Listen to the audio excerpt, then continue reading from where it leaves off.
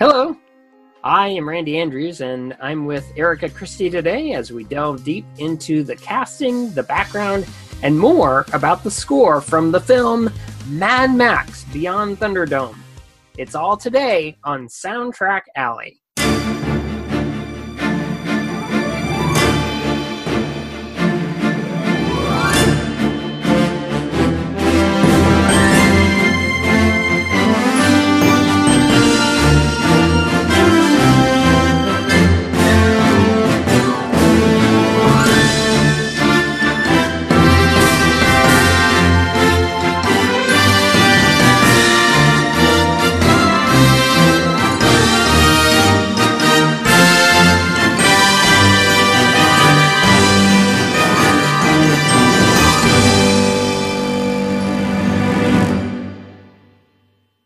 Hello, and welcome again. Erica, it's great to have you on the show again. Thank you so much. I enjoyed being here last time, and I'm looking forward to another round with you. All right. So, we're getting into Mad Max Beyond Thunderdome today. What was your first experience with this movie? You know, I was so young that I don't think I could put an age to it. So I'm going to guess probably 5, 6, 7, which is a bit young for a PG-13 movie, but it's the kind of movie that I like, so I watched it a lot. It was definitely my first experience with like a dystopian post-apocalyptic feel to it. Not that I knew those terms at the time, obviously, but it was definitely my first time seeing that sort of thing. I always liked the bleakness. I liked the costumes. I liked the actors and kind of how outrageous everything was. And I also liked the campiness in this one. As far as the Mad Max films goes, this one's a bit campy, and I kind of like that too. I agree. It's actually, like, even for me, it's one of my first experiences with the Mad Max world. And it is probably actually still my favorite Mad Max movie because it has so many fun stuff to it. It's got that action. It's got the racing across the desert. It's got some really fun stuff to it. So yeah, I like it too. And it seems like the Sci-Fi Channel, before it became Sci-Fi, it was one of those movies they showed all the time. And it seemed like it was every month. But, you know, I fell in love with this like post-apocalyptic world, and from then on, you know, I started watching other stuff like Waterworld, which eventually we'll get into that too. So, but I really thought that Mel Gibson did a really good job with this role, and it gave him some real challenges even to his acting chops, and there was like a great range that he really had with the film. And I mean, this actually gave you the first notion that it connected to the first movie, because you didn't know in The Road Warrior that he had been a cop. But in this one, they asked him what his background was, and that he was a police officer, and that he had come this way. And I thought it was really interesting that even like the character Entity, which was, of course, Tina Turner, she was supposed to drive a vehicle, and all the vehicles were built using a manual transmission. And Tina Turner, she couldn't drive a manual. And so the car had a automatic transmission that had to be constructed for that. So I thought that was kind of funny. Mm-hmm. Yeah, and I absolutely love Tina Turner in this movie. She's just like emblazoned in my memory. I mean, especially being so young and seeing her, she was outrageous and she was loud and she was in charge of, Bartertown. And then she has this whole thing with Master Blaster, who's really in charge of Bartertown. I like that part. I do have a few friends who are terrified of Tina Turner, because being like me, being a young kid and seeing her in this, and then a few years prior to this, seeing her in Tommy. And they said that seeing her in these two movies scared them so much as children that they are still terrified of her. Like, I was never terrified of her, and in general, I wasn't terrified of movies. I just thought she was fantastic, and I wish she was actually in the movie more. She's really only in a few scenes, and I thought she did a wonderful job. Yeah, and she has like a flair for the dramatic. Mm-hmm. Even though she was not well into the film, but the cool thing about it was that, they used her music in the movie. They had her theme in there, and I really found it funny that the dress she wore, it was a steel mail dress. And so it weighed more than 121 pounds. That's a heavy dress. That is a very heavy dress. It looks fantastic, but that is a very heavy dress. Yeah. She had to wear it and deal with that. And then what I found interesting is that the hair that she has in the movie isn't even hers. Mm-hmm. Like, it's not her real hair. It definitely looked like a wig. I mean, it was fantastic, but it definitely looked like a wig with how big it is and how long it was and how fluffy it was. So, yeah. Mm-hmm. Yeah, because, she had to shave her head, and she had no problem with that. Oh, and then I found this really interesting that, when you look at the movie poster artwork for this film, it was the last one done by Richard Amsel, or is that Armsel? No, it's Amsel. He did like movie posters such as like Raiders of the Lost Ark, and I think he did that one. And then he did like several other ones that you have like this like drawing, and you have this like pale look to things. I don't know. I appreciate that kind of artwork, so I thought it was kind of cool. And even Jane Fonda, she was considered for Anti-Entity. What do you think that role would have been like? That would have been very, very different. I mean, not saying that she would have done a good job, but I think Tina like really fit just like what they were going for in the film. They needed somebody who was outrageous and powerful, and when having to kind of subjugate herself to Master Blaster, you could still kind of see the pride and the strength in her, even when she was saying that he was in charge. And I don't know if it would have come across the same if it was Jane Fonda that was doing it. Yeah, I agree. And then did you also notice that because Tina Turner was in this movie was the first in the franchise to actually have U.S. funding, because all the other ones, of course, were made in Australia. I could definitely see that. I think I'm different from a lot of Mad Max fans in that I actually, like you, I believe I saw Thunderdome before I saw the previous two. And because I was a little kid, I did not know that it was a third film in a trilogy. And there's a lot of Mad Max fans who don't like Thunderdome. And I was probably a teenager before I saw Mad Max and Road Warrior. And I actually didn't like them the first time I saw them. And I think I just, like, as far as the style went, I just didn't get it until I was a little bit older and kind of get Thunderdome out of my head.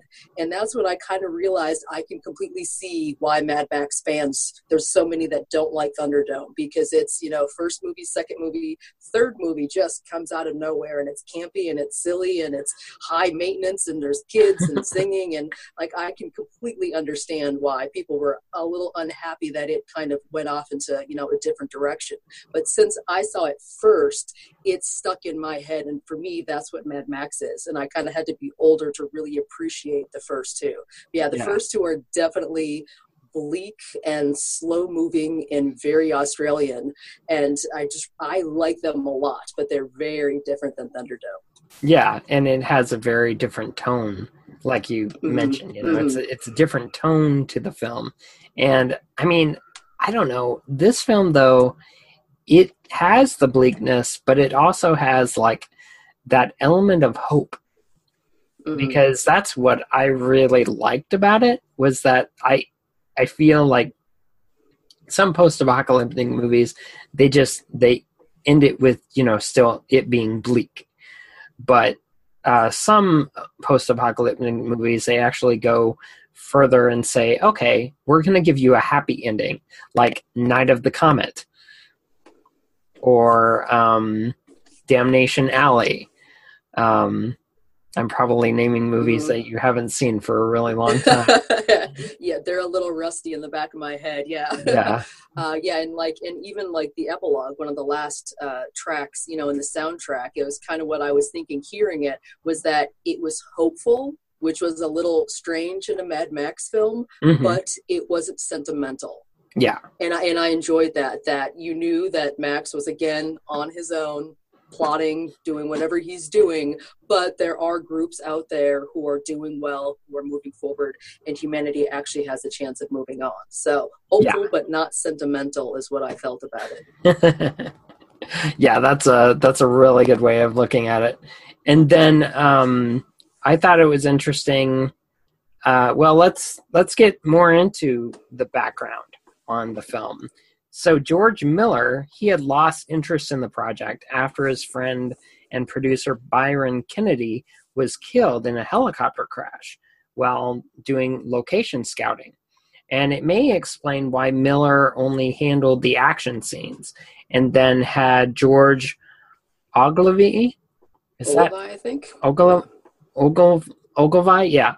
He handled the rest, and so it was actually, the film was dedicated to Byron Kennedy, and you see that in the ending credits and stuff. So that's pretty cool. And I don't know why this is a fact, but Max's eyes are different.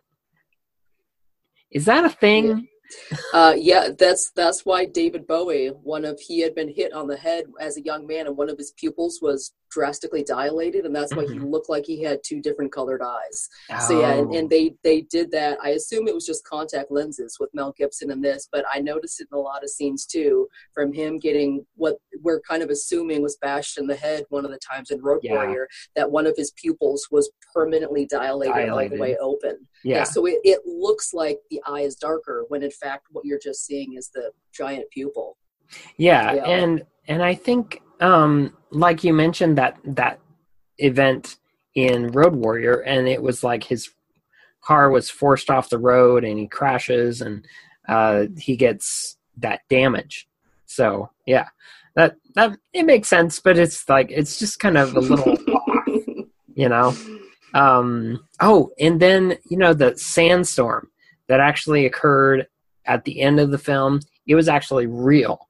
And there was a camera plane that flew into it for some of the shots, and then the storm in its entirety hit the crew in the desert, forcing them to ride it out in their cars and wherever they could find cover for that stuff. So I thought that was really interesting.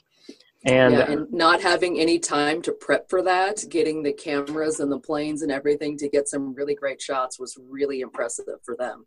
Yeah, because they're in the desert, and so they can't, they have to film when they can. And I mean, today, they can do that with computer, and I mean, and sandstorms can hit you in minutes. So it's not like they had time to get ready, as they were in their cars huddled in the storm. So it just kind of hit, and they just really got some great shots. Yeah, which was good though.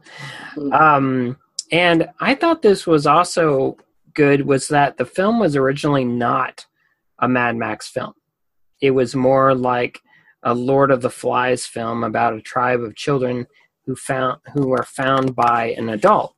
And it became the third Mad Max film when George Miller says that Max is the one that finds the children. Isn't that different? I could definitely see that. Like the first half, or I should say the first third, definitely feels like Mad Max, and then when it gets to the children, it certainly goes toward a Lord of the Flies type of feel. So I could certainly see that. Yeah. Oh yeah, definitely. And then let's see, interviews about the Road Warrior. George Miller had said that, well, Max's world was after a collapse. It's not the post-World War III, which didn't quite make sense. But with the introduction in Thunderdome, it explicitly sets out that it's after this World War III that actually occurred. So yeah, it would be definitely post-apocalyptic. And then when Max first meets Auntie, that saxophone is heard, and it's this guy that's blind, I believe, isn't it? Like the guy is blind. I believe so. I mean, his eyes look white, so I believe he's supposed to be blind in the film, yeah. And the camera reveals that the music isn't the soundtrack, but it's happening within the movie, and it's as one of Auntie's men are doing it. And then this is a nod, of course, to Mad Max, where Max's wife plays the saxophone, and that's really different too, because it's a callback to the original. So I found that fun. Yeah. Oh, this is the first one that Max actually uses a firearm other than a shotgun. He was an officer, and he carried around a revolver, but always reached for a shotgun. And so this was included with, like when he checked in all his weapons at Bartertown, he's like, oh, you can't take any of that in.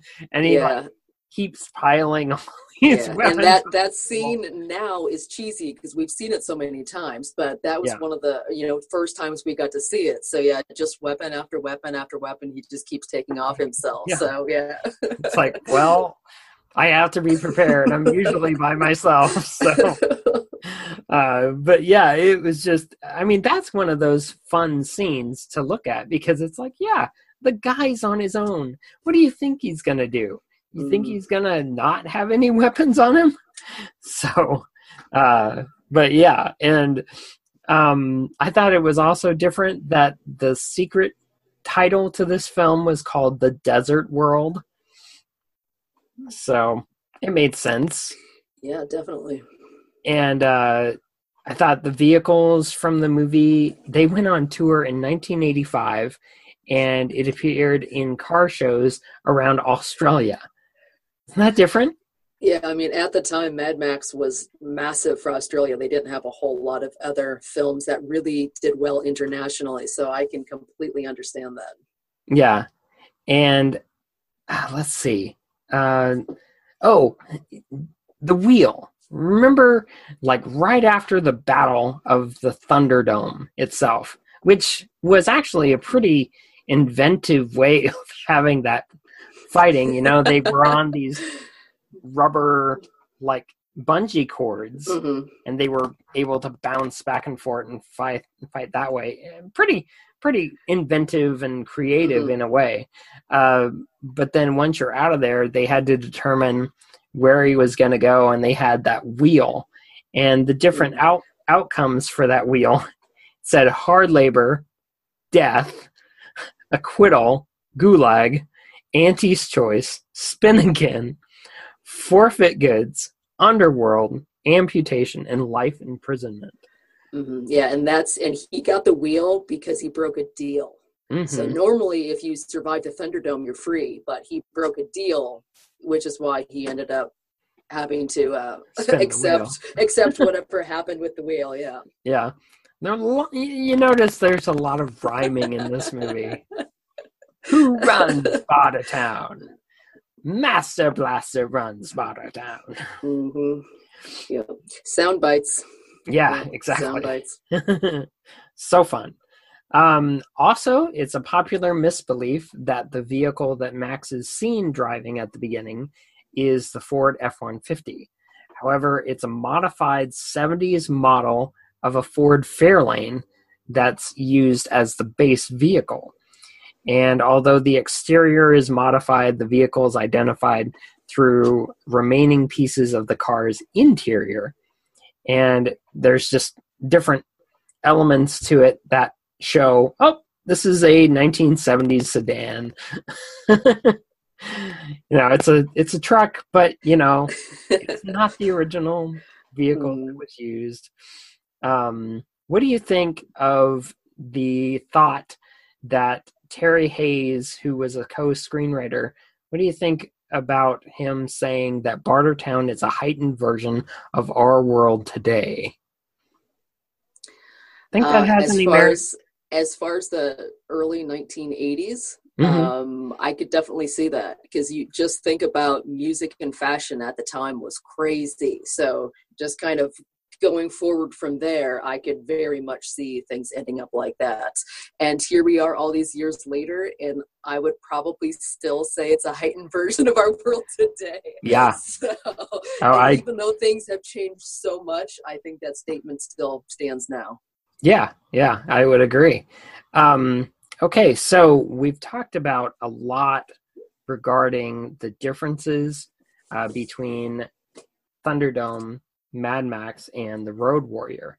Now, when we look at the different elements of the story, why do you think that they changed the title of say the second movie was considered to be Mad Max 2, but why do you think they changed it to the Road Warrior? I'm not sure. It to me, it was always, I could sometimes call it Mad Max 2 and sometimes call it the Road Warrior. So I kind of known it as both of them.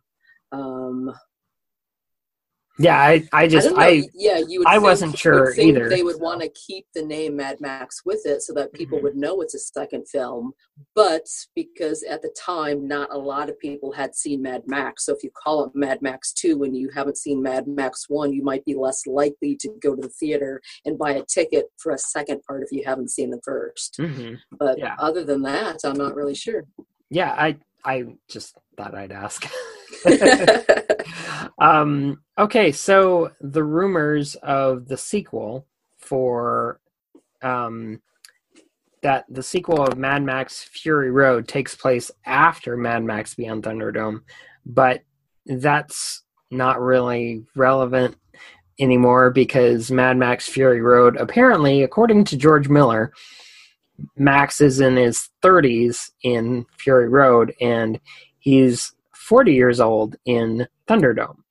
So it's kind of like an in-between movie once again. So, yeah, fun stuff. Yeah, I mean, Indiana Jones did the same thing.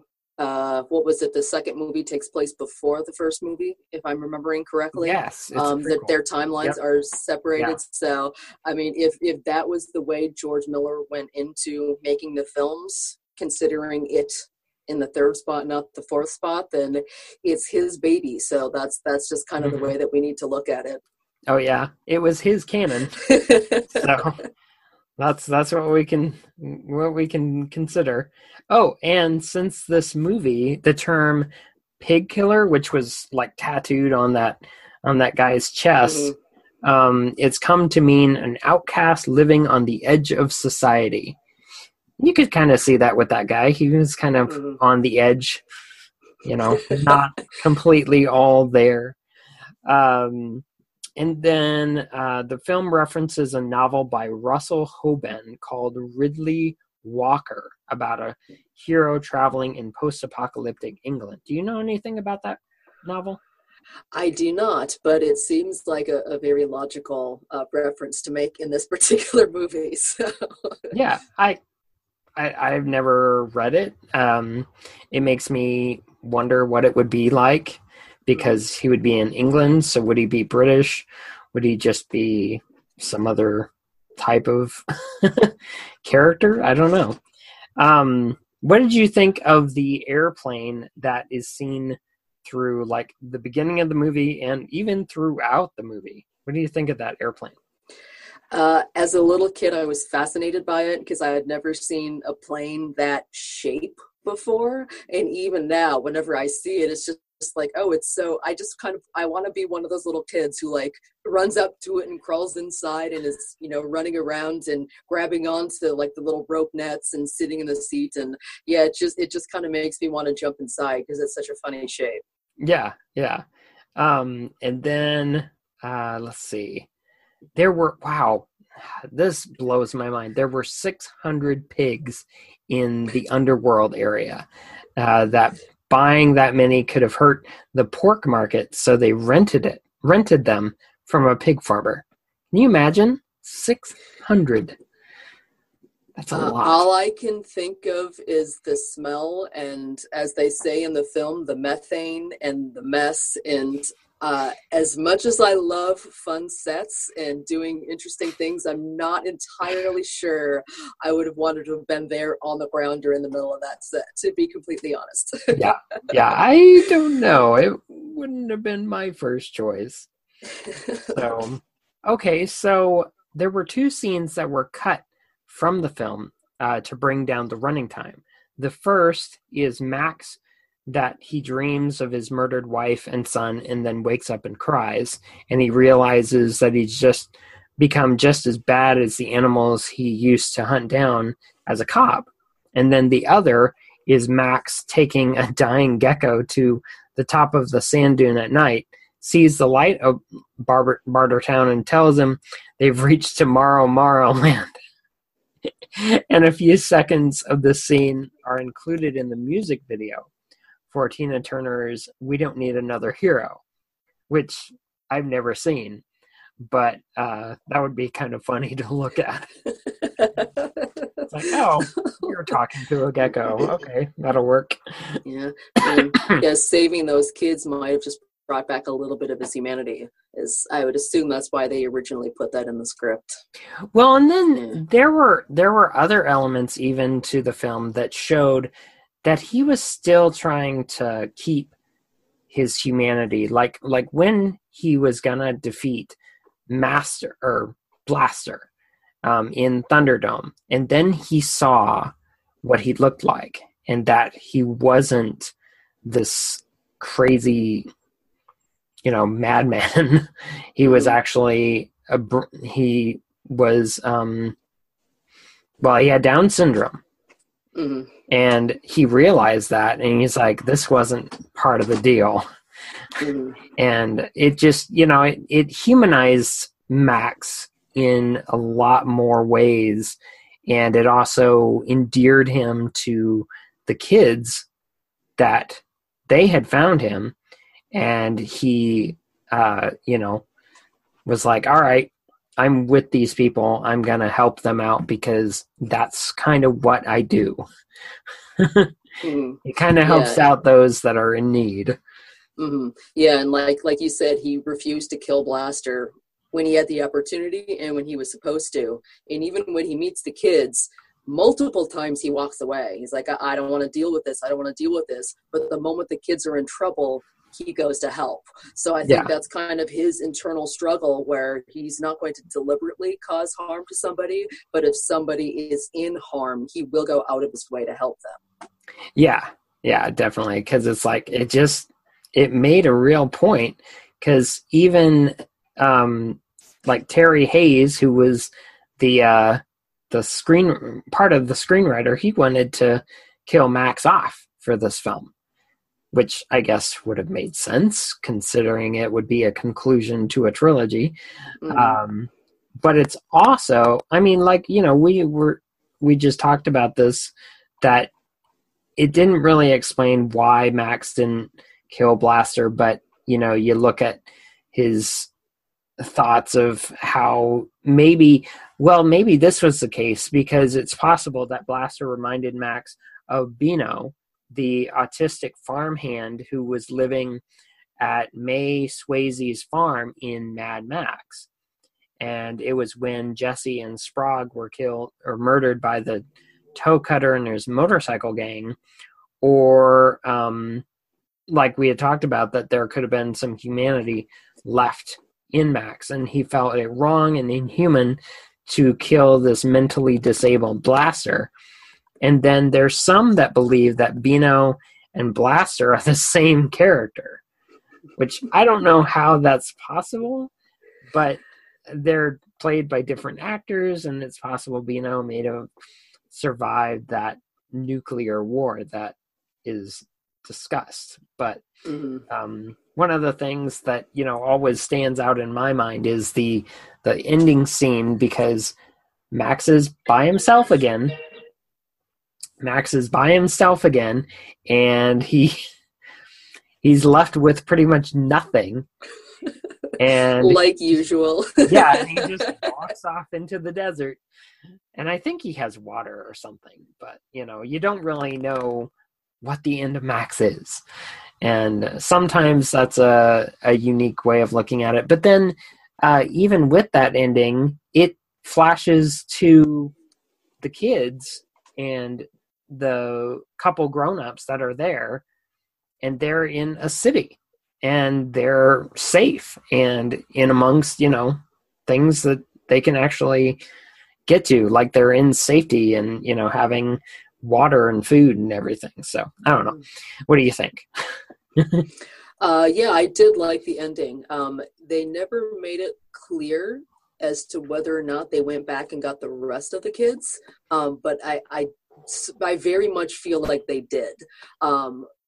Logistically, there was only 2 or 3 girls in that plane, and I don't think we need to go into too much detail about how having that many children is just not going to work. If there's only a couple of girls and some of them are children, we don't need to go into that. No. But just beyond that, like, I really feel like again, they kind of got lost in that sandstorm, so it might have taken them a while to figure out how to get back to where they were. But I just don't feel like they could have moved on without at least trying to go back and finding the rest of the kids. So although we don't necessarily see any of those kids in that last shot, I really feel like they went back and got them. Yeah. And that, especially once you see all the lights in the buildings, how when she's her voiceover, when she's talking about lighting buildings, and there's like 15 buildings that all have lights in them. Yeah. So knowing that they wouldn't abandon their friends, and they're in safety, and they now have a few adults with them who can kind of, you know, teach them and, you know, help them, you know, kind of usher them into this new world. So I like the ending, again, without it being sentimental. Yeah, me too. So let's get into talking more on the score for Mad Max Thunderdome, Beyond Thunderdome. Awesome. So what are your initial thoughts in regard to the score by Maurice Jarre? In general, I feel like he had so much fun creating the score. That's just my first thought, is he had to have had a lot of fun. I liked all the metallic sounds and the, you know, industrial sounds that he put into the music. I could be biased because I am a percussionist, but I did like, you know, also the, you know, creepy, intense moments that he put in. You could feel the desperation. You could feel, you know, masses of the dirty people. Then when it's with the kids, it's all light and airy and frivolous and kind of this sort of music that the kids would like to listen to. And he mixes all of that interesting industrial stuff with, at times, a very traditional orchestra sounds. Yeah. And I thought he did just a wonderful job at mixing all of those styles together. Yeah, and then knowing that Maurice Jarre is this well-known film composer that has done stuff even back to the 60s. I mean, he was, you know, this French Oscar winner, and he, you know, he followed in the 2 other movies' footsteps in a way. But, you know, when we have that giant race in the desert with the airplane and everything, you have like this expanded, like, epic sound that Maurice really brings out in the score. And I really liked it that, well, like, even like you brought out regarding the percussion items, but then I found this really interesting. He used several different instruments that no one would have thought of using, like anvils, a didgeridoo, the wailing. Give me the name again. I can't think of the name. That Martinet. Oh, yes, the owned Martineau. Yes. Martineau? Yes. Yeah, owned Martineau. I think that's what it was. And then even with the saxophone capturing that mayhem of Bartertown itself. And what did you think of some of the themes that we get? maybe just thinking about, say, Bartertown itself or Thunderdome. What do you think of those? I like how there was a mix of sounds. Like, for example, Thunderdome has really, really quiet parts and really, really loud parts, and they go back and forth kind of manically. But that's kind of what it's like being inside the Thunderdome. You're swinging and nothing is happening, and then you hit the ground and bam! Like, it's just, it's like I thought everything that he did with the score, he really shaped it to whatever it was that he was, making the music for. Yeah, and I think that's also another good point that some composers are really good at doing, because they'll have they'll actually visually see the film footage and be able to create the music that way. And I think that's a really good way of doing the film, or, the music for the film, because otherwise they have no idea what they're composing. Or, they'll arrange something, but they won't have, anything to look upon to see exactly what's going on with that. But then, the main title, it's got this explosive opening for the film. And let's say Max's theme opens the second cue of a dissonant, eerie piece for the Ons Martinet and then the didgeridoo. And I really like that instrument.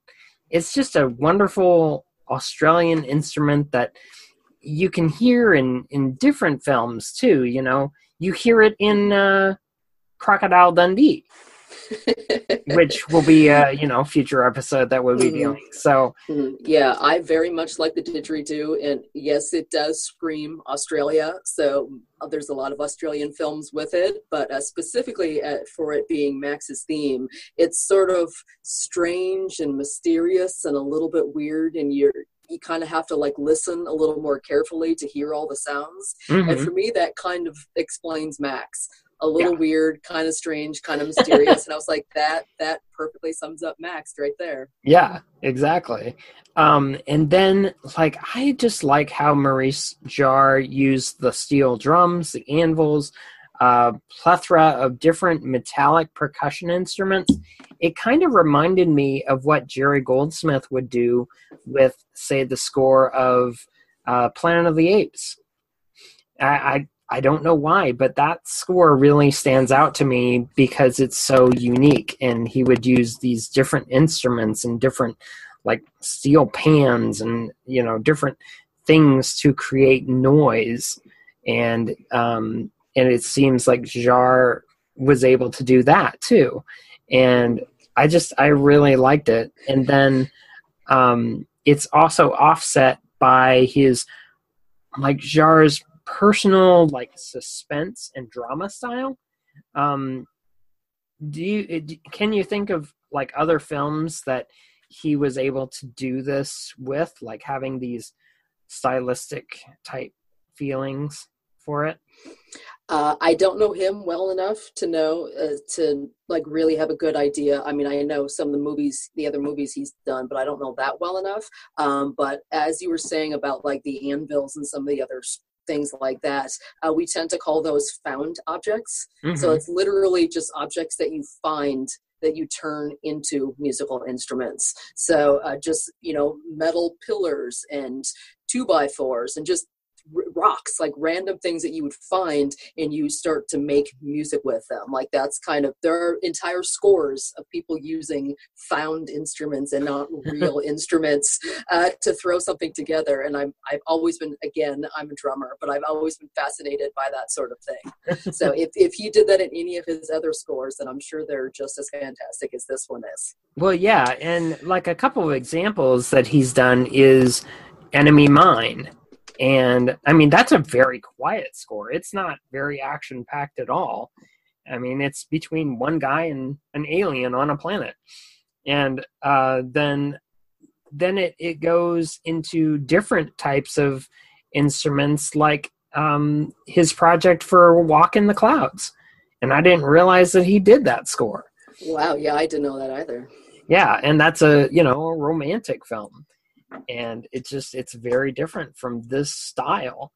But this, like this, the cue of Thunderdome, it has one of those impressive constructs. It's got a rich but slightly damaged sound with a fanfare and flourish that really, it reminds you of the epicness and the fanfare of, say, Miklos Rozsa's Ben-Hur score, and the epic sounding, and you could just like close your eyes and listen to the music and really hear how like explosive or how impressed you can be by the musical instruments being used. I don't know that I'm trying to put it into hard.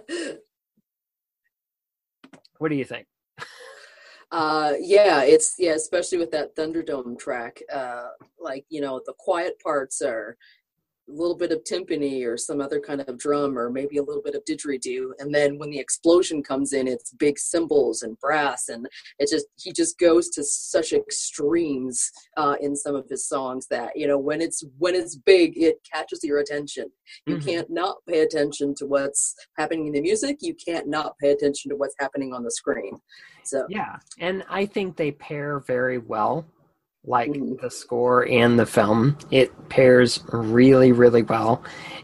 I also like and then how we talked about the differences of how the music is when he's with the children, and how it becomes this gentle, like almost spiritual music, and it's very pretty. It's like there's a choir, and it's soft and gentle.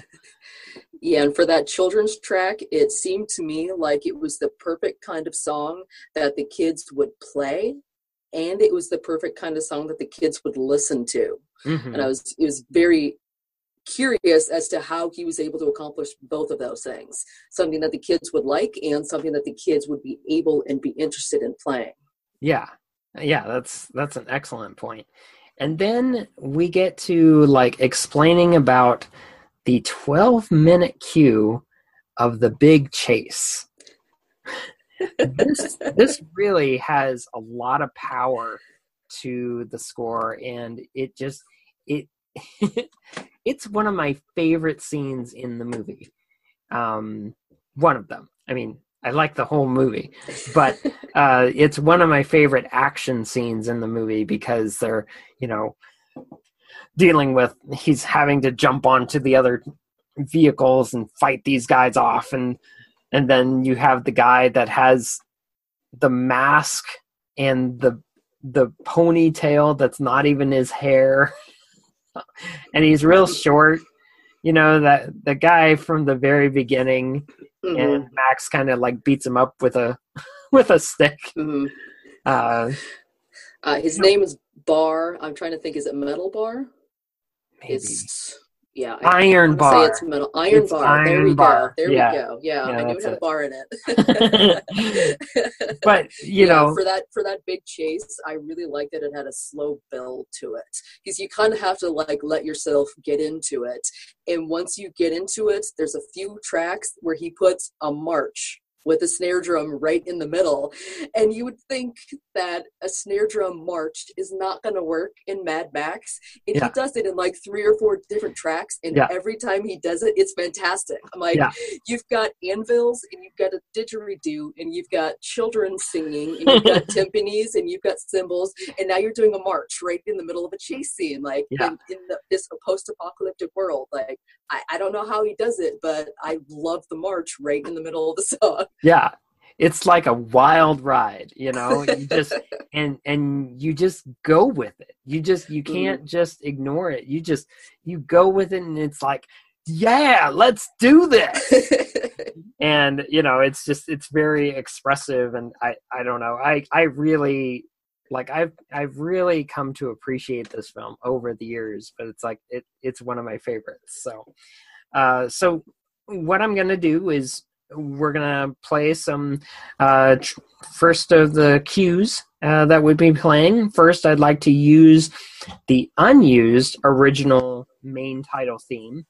And then we have Max's theme and the desert, and then the Bartertown theme. Erica, what do you think of these? For the unused original main theme, the first thing that came to mind was that it wasn't a typical main theme, and I actually kind of like that. With so many bleak post-apocalyptic worlds, you always get something that's just very dreary, and like this was I mean, it had some dreary elements, but it still had some exciting elements, and it was still very Australian, and it wasn't a typical main theme, and I actually kind of liked it. Again, with Max's theme, I love the didgeridoo. And then with the Bartertown stuff, I loved all the found instruments, the metallic and the metal, and the just being around masses of people. They're all, trying to stay away from radiation fallout. And it just sort of this like mess that all works perfectly together, inside the film. Yeah, and you hear that in other films too. Like it may be in front of a town scene, like where there's a bunch of people and there's like a market or something. I think of Conan the Destroyer, or The Princess Bride and the Florin Dance, and these different elements of these different composers that use these different instruments to really like bring out these elements of different noises or something like that. So I like that too. So now what I like about even the original theme is that it gives us that Australian outback post-apocalyptic world feel. And then I also really enjoy Max's theme as well. So it's just great. It's really great. So let's play those tracks.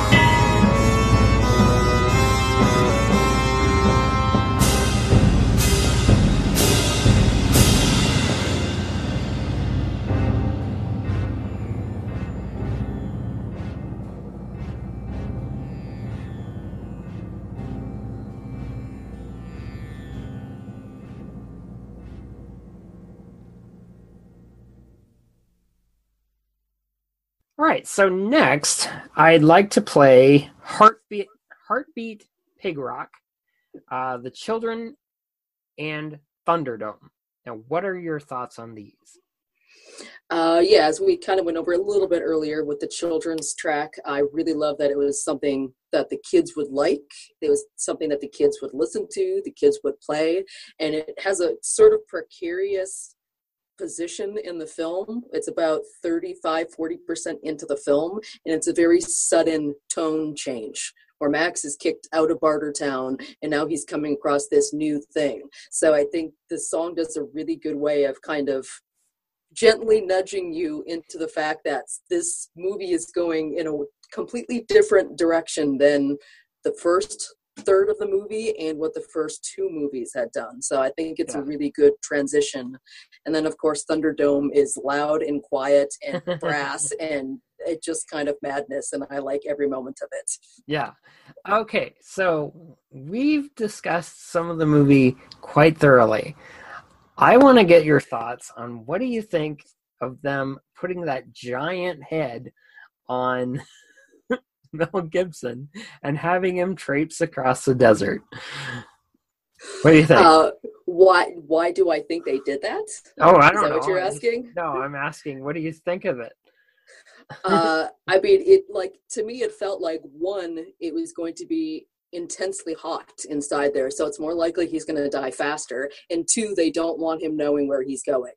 So it just kind of felt like this extra step of we're kicking you in the backside just because we feel like it. Yeah. So, and of course it's silly, which is always enjoyable. It was kind of like a court jester type, here we'll put a giant head on you type thing. So yeah, it's just kind of an extra, here you go, you're not going to live anyway, so let's embarrass you while we can. Yeah.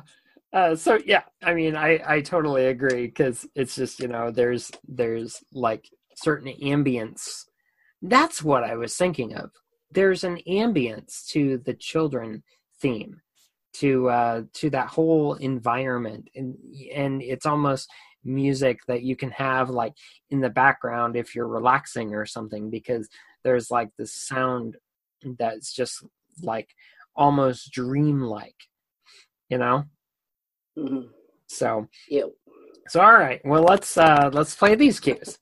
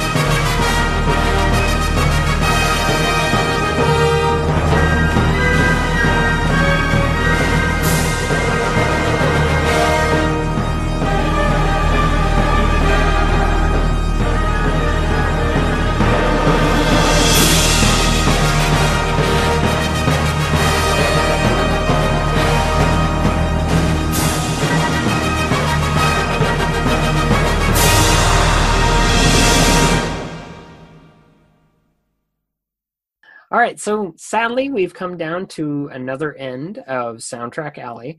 I'd like to thank Alexander Shebel for Soundtrack Alley's intro music, and you can find his work at xanderscores.com. Erica, where can people find you? The easiest way would be on my website, which is ericachristie.com. That's ErikaChristie.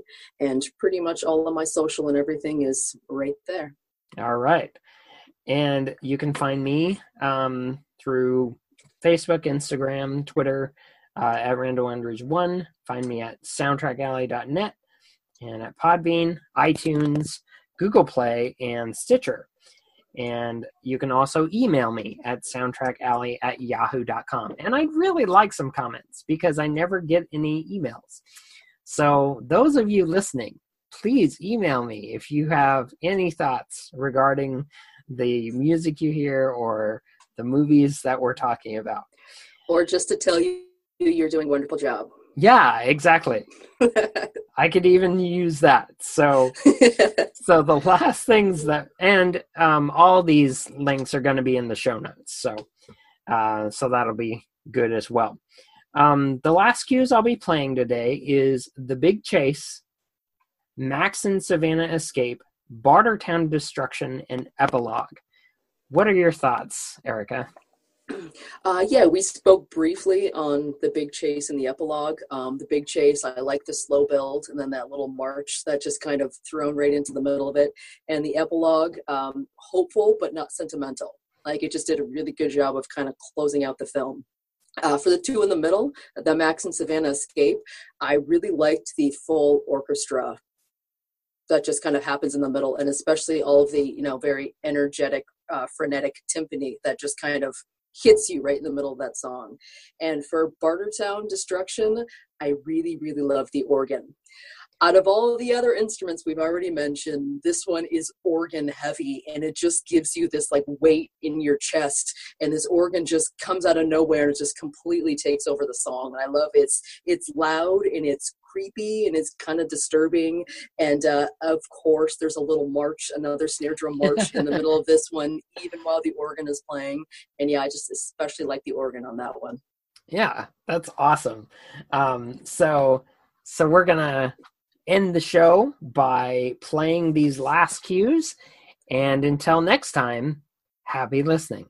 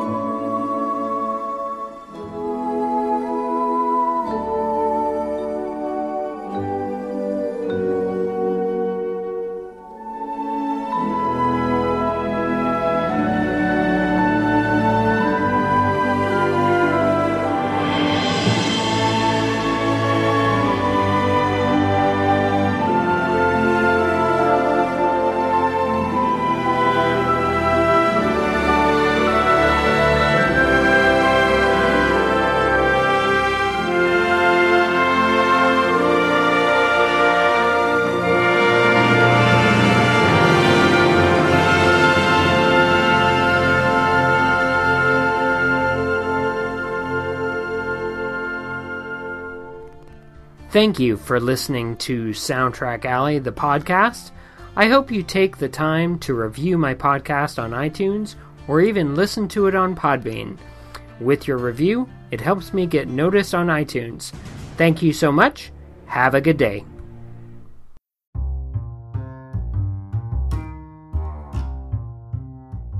Thank you for listening to Soundtrack Alley Spotlight.